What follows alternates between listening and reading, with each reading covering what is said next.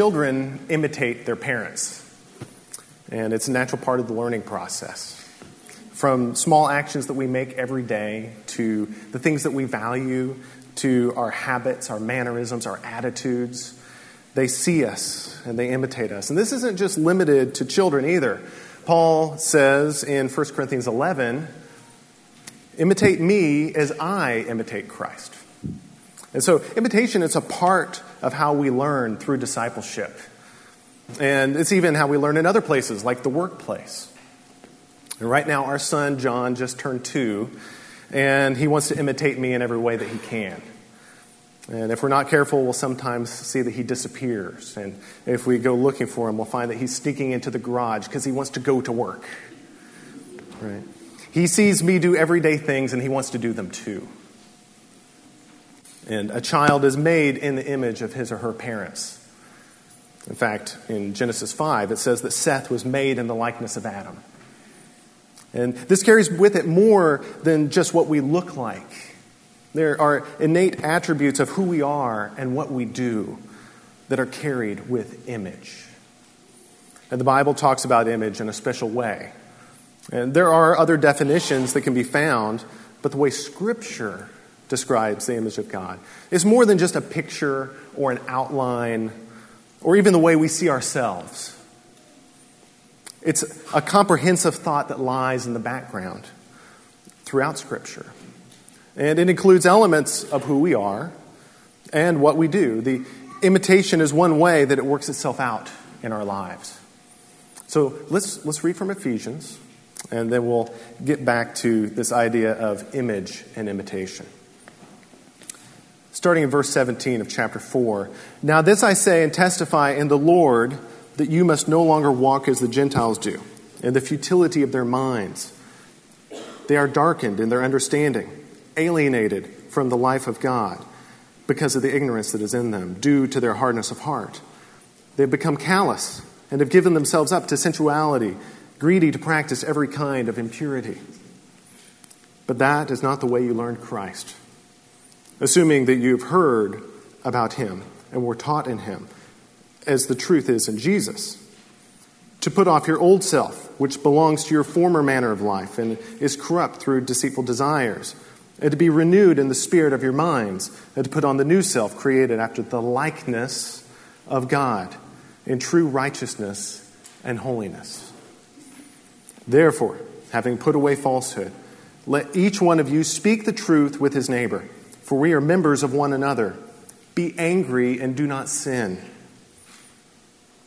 Do not let the sun go down on your anger, and give no opportunity for the devil.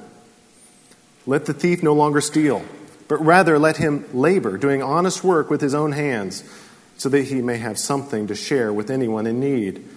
Let no corrupting talk come out of your mouths, but only such as good for building up, as fits the occasion, that it may give grace to those who hear. And do not grieve the Holy Spirit of God, by whom you were sealed for the day of redemption. Let all bitterness and wrath and anger and clamor and slander be put away from you, along with all malice. Be kind to one another, tenderhearted, forgiving one another, as God in Christ forgave you.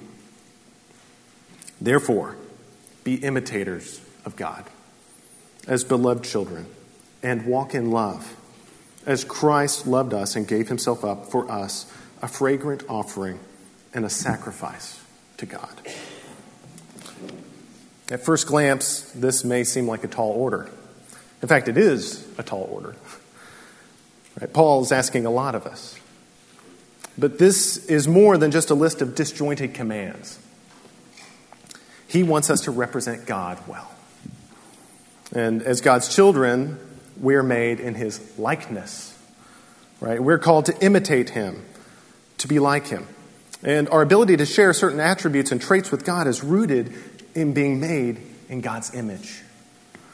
In fact, in the midst of these admonitions to live in light of the new life we have in Christ, Paul refers both to being made in the likeness of God in verse 24, and also to imitating God in 5 verse 1.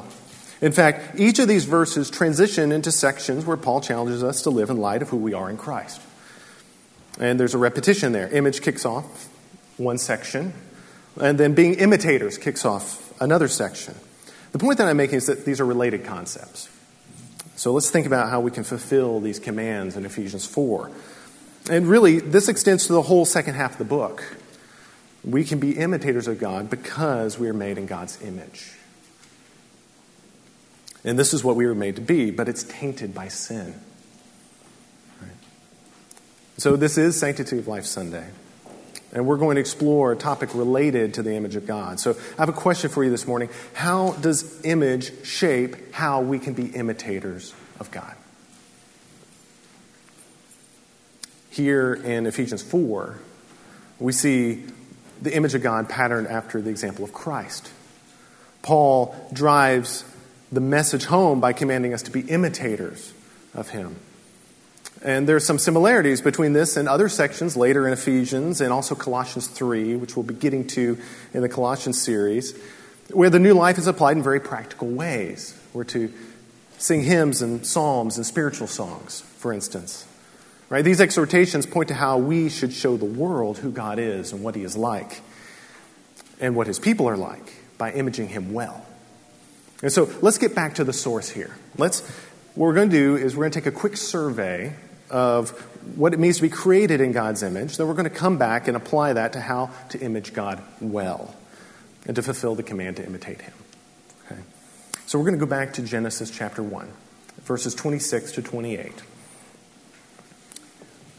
where we are created in God's image. So in Genesis chapter 1, in verse 26, it says, "Then God said, 'Let us make man in our image, after our likeness, and let them have dominion over the fish of the sea, and over the birds of the heavens, and over the livestock, and over all the earth, and over every creeping thing that creeps on the earth.' So God created man in his own image. In the image of God, he created him. Male and female, he created them. And God blessed them, and God said to them, 'Be fruitful and multiply, and fill the earth and subdue it, and have dominion over the fish of the sea, and over the birds of the heavens, and over every living thing that moves on the earth.'" We were created in God's image. Right? This one statement tells us several things, doesn't it? It says that it's his image that we bear. It also says that we were created beings, and that the creation of mankind has a special purpose in God's plan. So the Bible helps us to understand who we are by saying that mankind is made in the likeness of God. It helps to answer the question, what does it mean to be human? This is what we were created to be. All of mankind, both male and female, were created in God's image. And there's three things that we should see here. And we're going to trace those through the rest of Scripture as well. A theme of image, a theme of dominion, and a theme of relationship. You can see there in Genesis chapter 1. Image is innate to who they were. Right? It tied Adam and Eve back to God. And it carries with it certain attributes. People have pointed to our creativity, to our rationality, to our morality and justice as characteristics tied to being created in God's image. And we depend upon God for our existence. Yet we are independent persons who were created to rule under him. So going on in verses 26 through 28 of Genesis 1, we see this emphasis on dominion and also on relationship. So mankind was made to rule under God's authority, to have dominion over the earth. They were also created to have a relationship with God the Father and with one another. And this was the state that Adam and Eve were created in before the fall. So what are some things we should take from this? First, that image bearing points to the Creator. Each are tied back to aspects of who God is and how we're designed to image him. Each of the image, dominion, and relationship. Right? When we fulfill our purpose and image God well, then we point back to the one who made us. And so when we respect the image of God in others and help them to image God well, then we honor God and point to our Creator. And the question then is, to what extent does the image of God, or is it affected by the fall? Right? Some have argued that the image of God is destroyed in the fall. And others have argued that it's tarnished. It's affected by sin. Sin impacts us greatly. Right? We don't rule well. We don't handle our relationships well. What is created for good and instituted by God is twisted by sin. It is something destructive. And we see this all the time. Sin takes what is good and twists it and distorts it. Right? Further on in Genesis 9, verse 6, we see that murder is evil because it is the destruction of the image of God. It says, "For whoever sheds the blood of man, by man shall his blood be shed. For God made man in his own image. And you be fruitful and multiply, increase greatly on the earth, and multiply in it." So this passage, it's after the fall. And it shows image as an innate attribute that remains. It's not dependent on how well we functionally image God, what we do, but rather it's an aspect of our being. It's who we are. Then in verse 7, that's the part where it says, "And you be fruitful and multiply, increase greatly on the earth and multiply in it." It's a repeat of a thought from Genesis 1:28. And so it shows that dominion remains. So there's aspects of both the form and the function of image that continue even after the fall. And as we continue through Scripture, we find the idea of image is there, and it impacts both who we are and what we do. We were made to rule over the created order under God and in a relationship with our Creator. We were made to live in relationship with one another. And aspects of our relationships image God. And all people possess the image of God, regardless of their ethnicity, of their culture or their age, their wealth or their status in society. Right? The image of God is the basis for the defense of the unborn, for the defense of orphans and widows. And it affects the whole person. It affects our intellect, our physical person, our spiritual selves. It's about life, but it's also about living well. Through our vocation, our hard work, and our love for others, we image God. Yet the image is clouded by sin. People in their sin don't want to image God well. Right? They even devalue others who carry the image in them. The effects of sin are evident, and the world awaits the restoration of the image of God in mankind.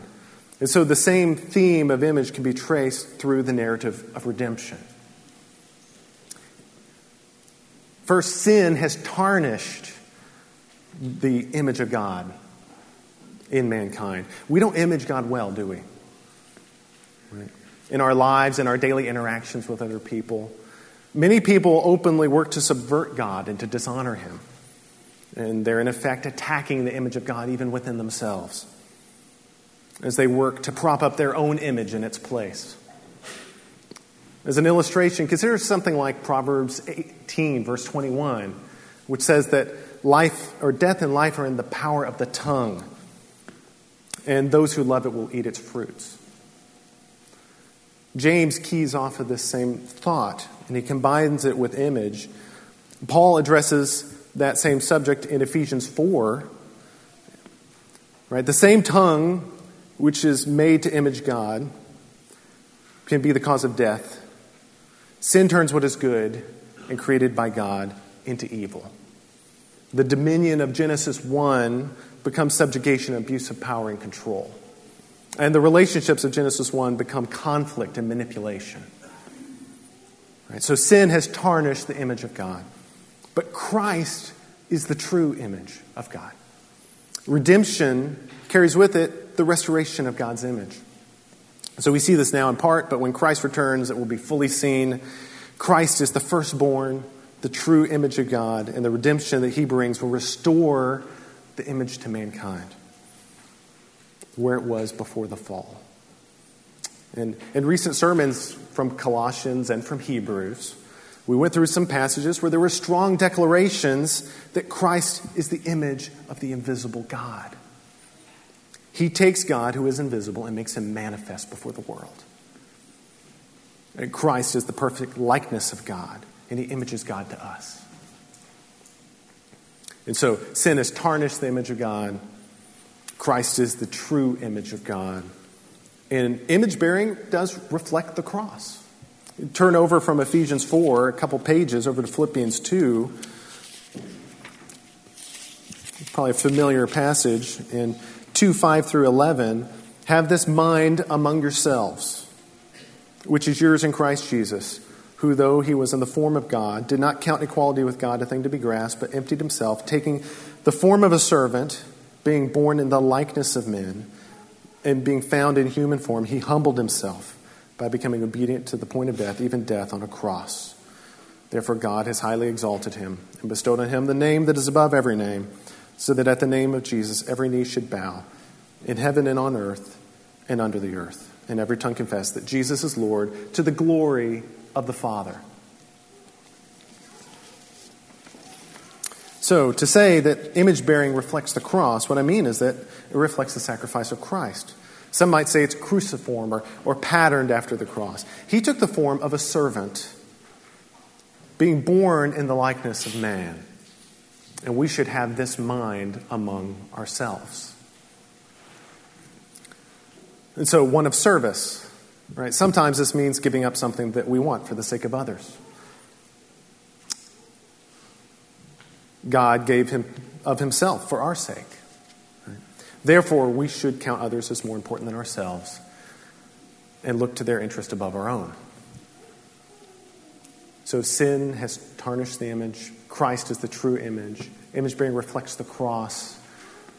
And image bearing is part of the restoration.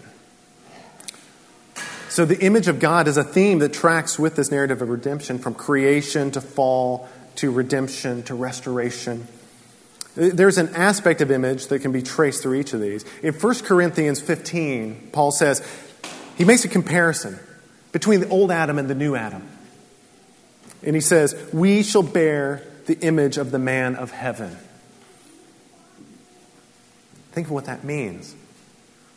Right? Christ is the perfect image. We shall bear the image of the man of heaven. In Romans 8:29, he adds that we're predestined to be conformed to the image of his Son. So this is a work in progress in our lives, but it's working towards a fixed end. When all things are restored to right, then we will bear the image perfectly. And we'll truly imitate God as a natural outpouring of our hearts that have been restored. So image describes who we are, and it guides what we do. Said another way, it affects the core of our being. And it helps us to navigate a life well lived. It should affect all aspects of life. With redemption and a restoration of God's image comes a renewed life. One where both the form and the function of image are restored. And if we image God well, we function in ways that God intended. The dominion over creation implies several things. It's not just about rule, it's about ruling well. And this includes aspect of what we might call culture or vocation. Right? By culture, I mean that we are like God and that we're creative. We want to create and do wonderful things. And by vocation, I mean that our hard work has value. Both the artist and the laborer's work can honor God. Whatever your hands find to do it with your might, it says in Ecclesiastes. Now, we started Ephesians 4 this morning, and then Paul builds his argument in chapter 5. And he shows how image impacts each of those relationships in Ephesians 5, heading into Ephesians 6. In 5:15, he tells us to make the best use of the time, serving one another. In 5:22 through 25, there's this marriage relationship that's supposed to image the relationship of Christ to the church, as Christ loved the church. In chapter 6, there's the relationship between parents and children, and also between servants and masters. We honor the image of God when we honor it in others, right, through our relationships. So this is just a quick survey of what it means to be created in God's image, but we're called to be imitators of God, and therefore to image him well. So, how do we do that? Right? Calls to imitate him, they're just a reminder to bear the image well. Right? Image informs how we are to imitate God. We were made to image God as part of our being and as the natural function of our lives. And so image affects how we view our relationships with others and with God as we seek to fulfill the command to imitate God. So let's do this well. So we image God by honoring his image in others. Do we honor God in the way we treat others?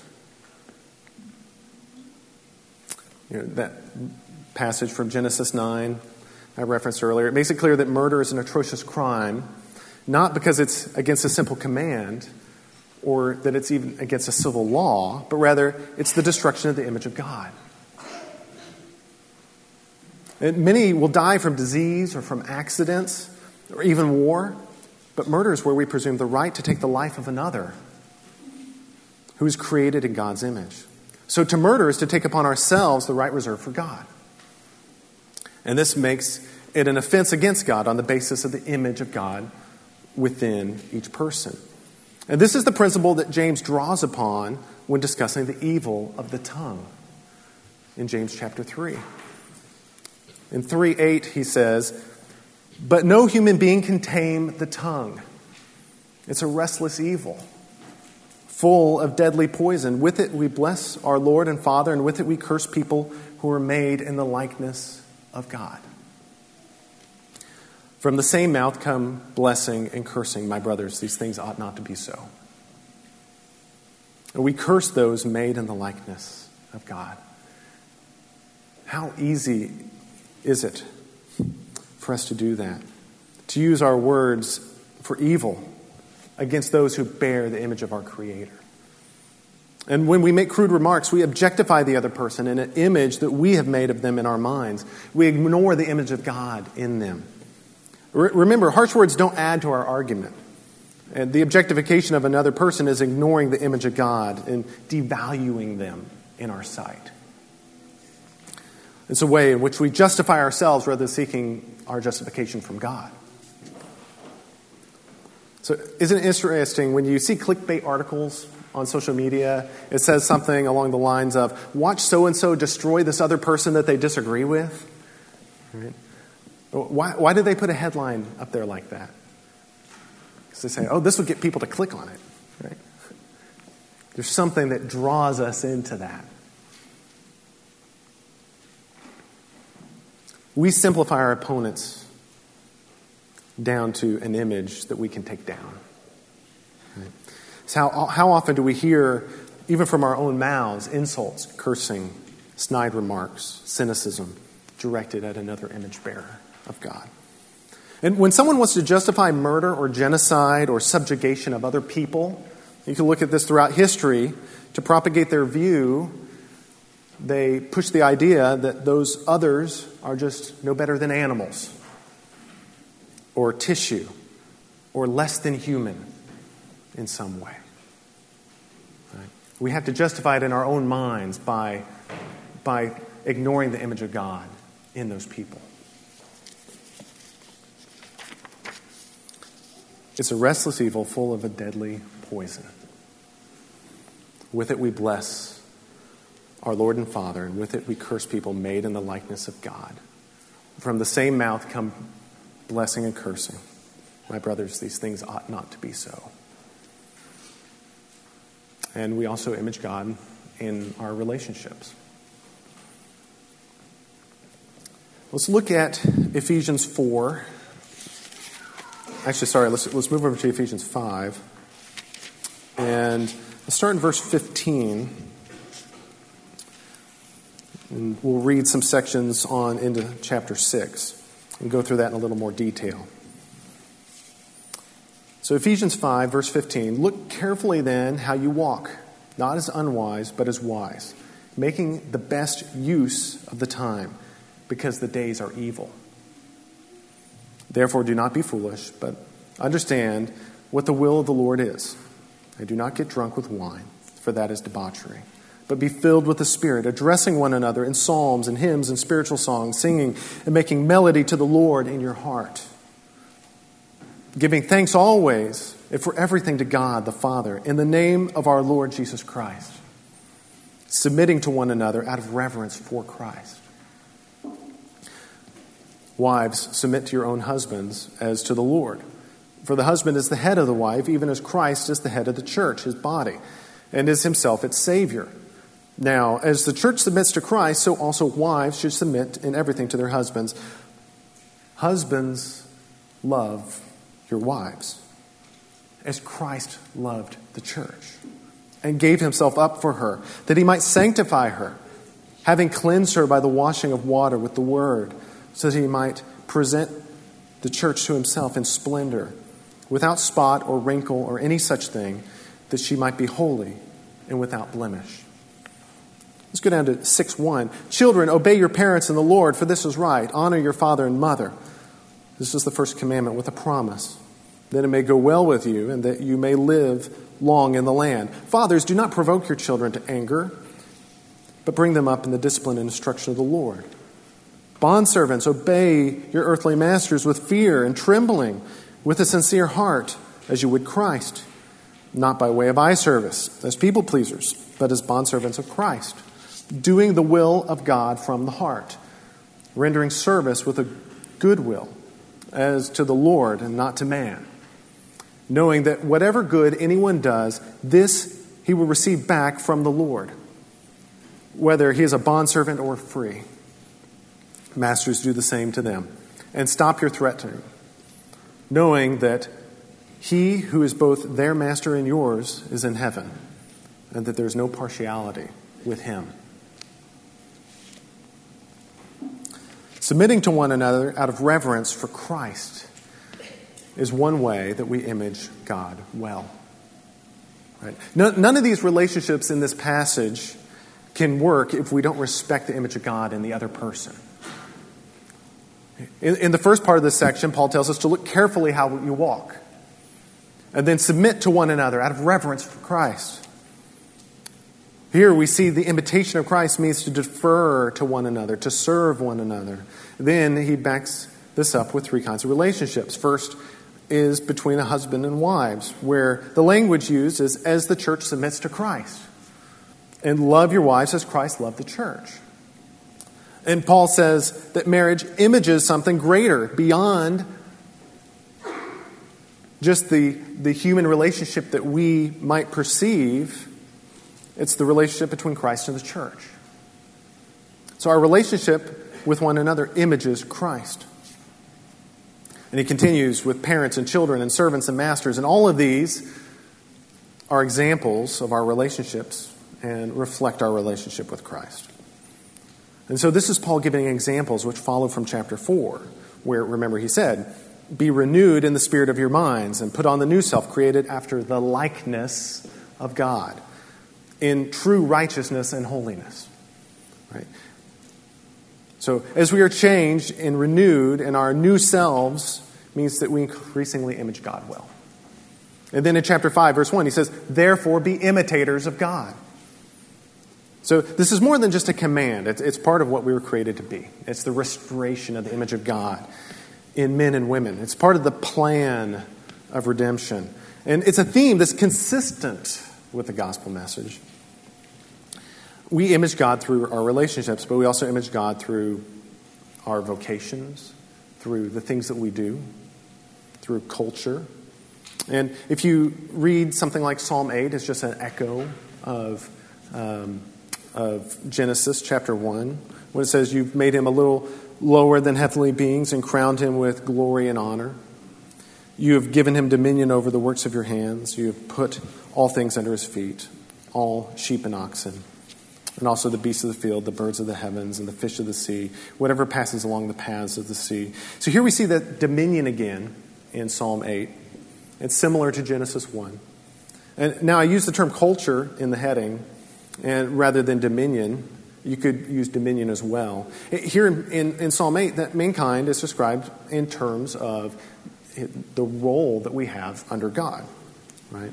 We're charged to bring dominion over the earth. The thing is, it has to be a dominion in line with God's character.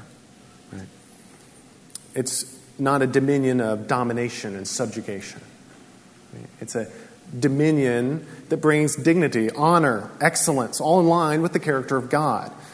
It's what we are created to be in order to bring order, creativity, justice. So you may be familiar with a book titled Instruments in the Redeemer's Hands. Right? The idea behind a title like that is that we would be used for God's purposes. Similarly, Luther uses the term the mask of God to mean that God accomplishes his work through us. But the idea there is that our calling to image God well includes all aspects of our daily lives. Even the common tasks that we do for the Lord. So our vocations are stewardships by which we image God before the world. And that's what it is for each of us to rule under God's authority.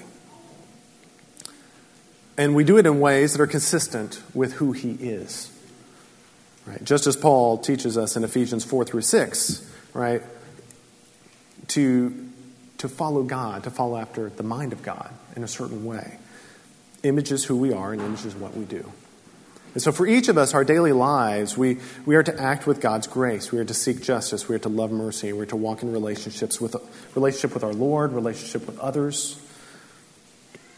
And this is for mothers to image God well before their children. Right? This is for office workers to image God well before their co-workers. This is for those who work with their hands, creating wonderful things that we all enjoy, whether authors or plumbers, or physical therapists, or teachers, or retirees.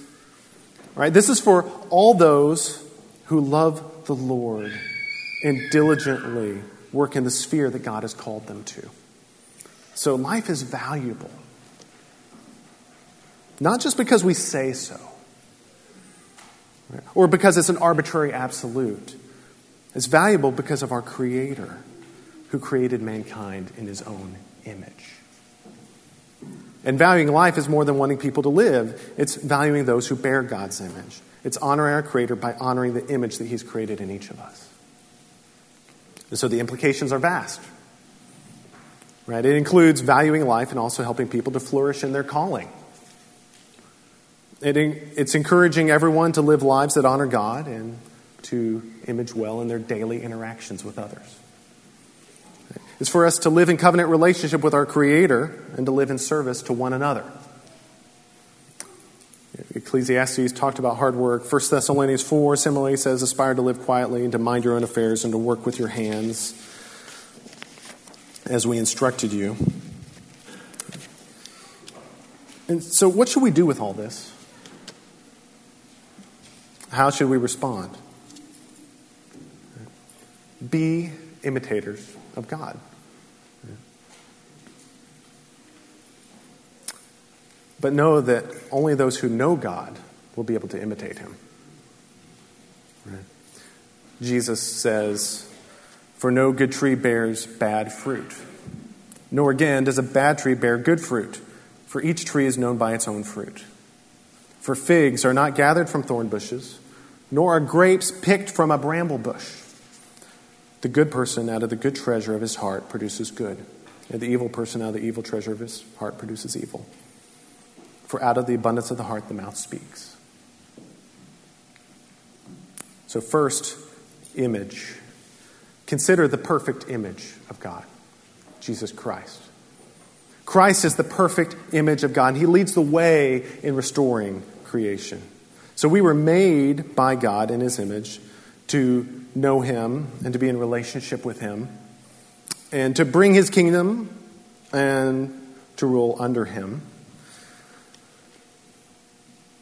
But if you don't know God, then this is going to be very difficult for you to do on your own. Sin has corrupted the image of God. And we toil under the bondage of sin. But Christ came to redeem people from their sin. And he leads the way in restoring God's image.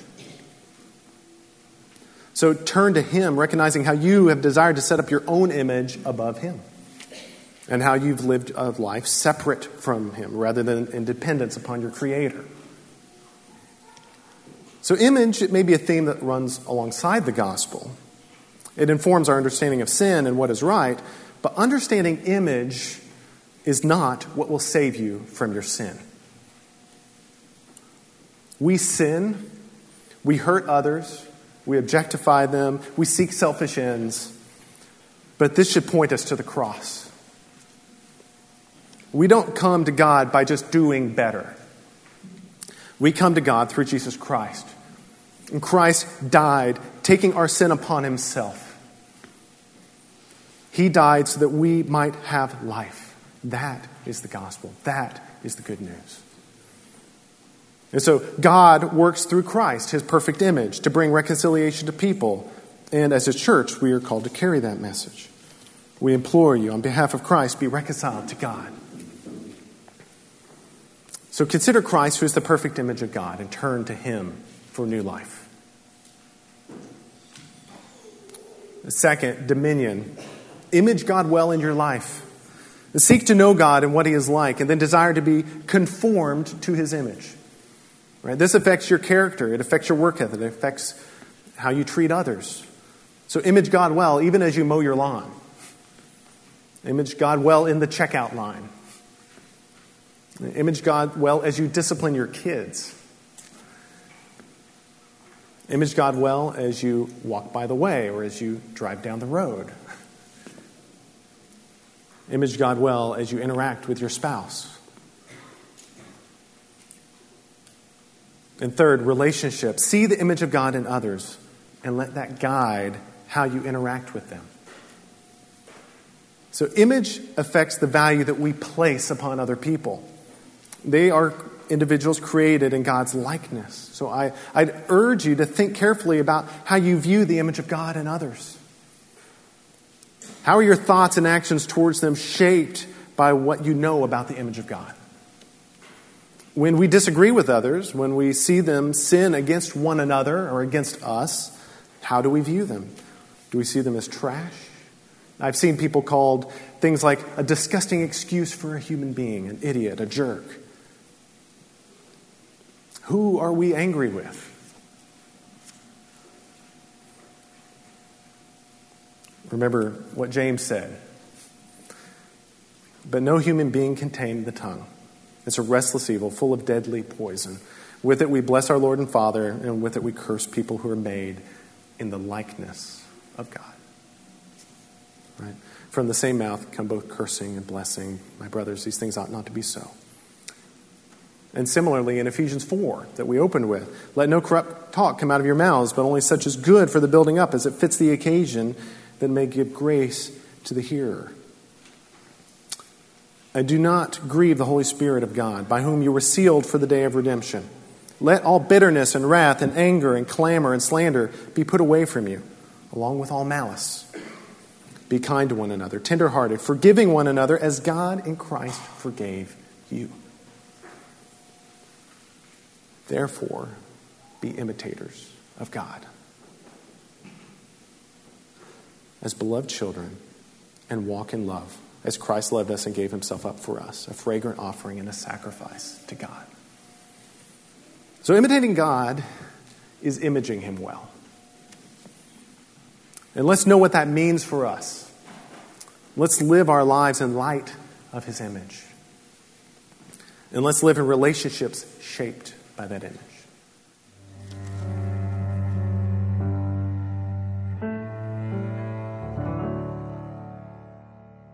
This podcast is brought to you by Redeemer Church, a community of believers in Fort Worth, Texas, committed to equipping God's people to delight in God's glory and declare that glory to our neighbors and the nations. For more information, visit our website at redeemerfortworth.org.